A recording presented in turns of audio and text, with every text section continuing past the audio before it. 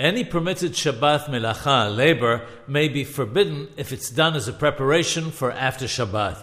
Preparing on Shabbat for hol, literally profane, meaning a weekday, is not appropriate for the honor of Shabbat, apart from the fact that Shabbat is a day of rest and we should minimize our chores.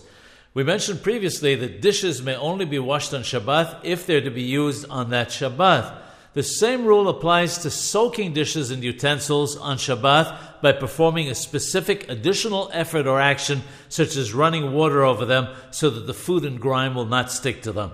If they're not going to be used again that Shabbat at all, then this is also forbidden because of preparing on Shabbat for hol.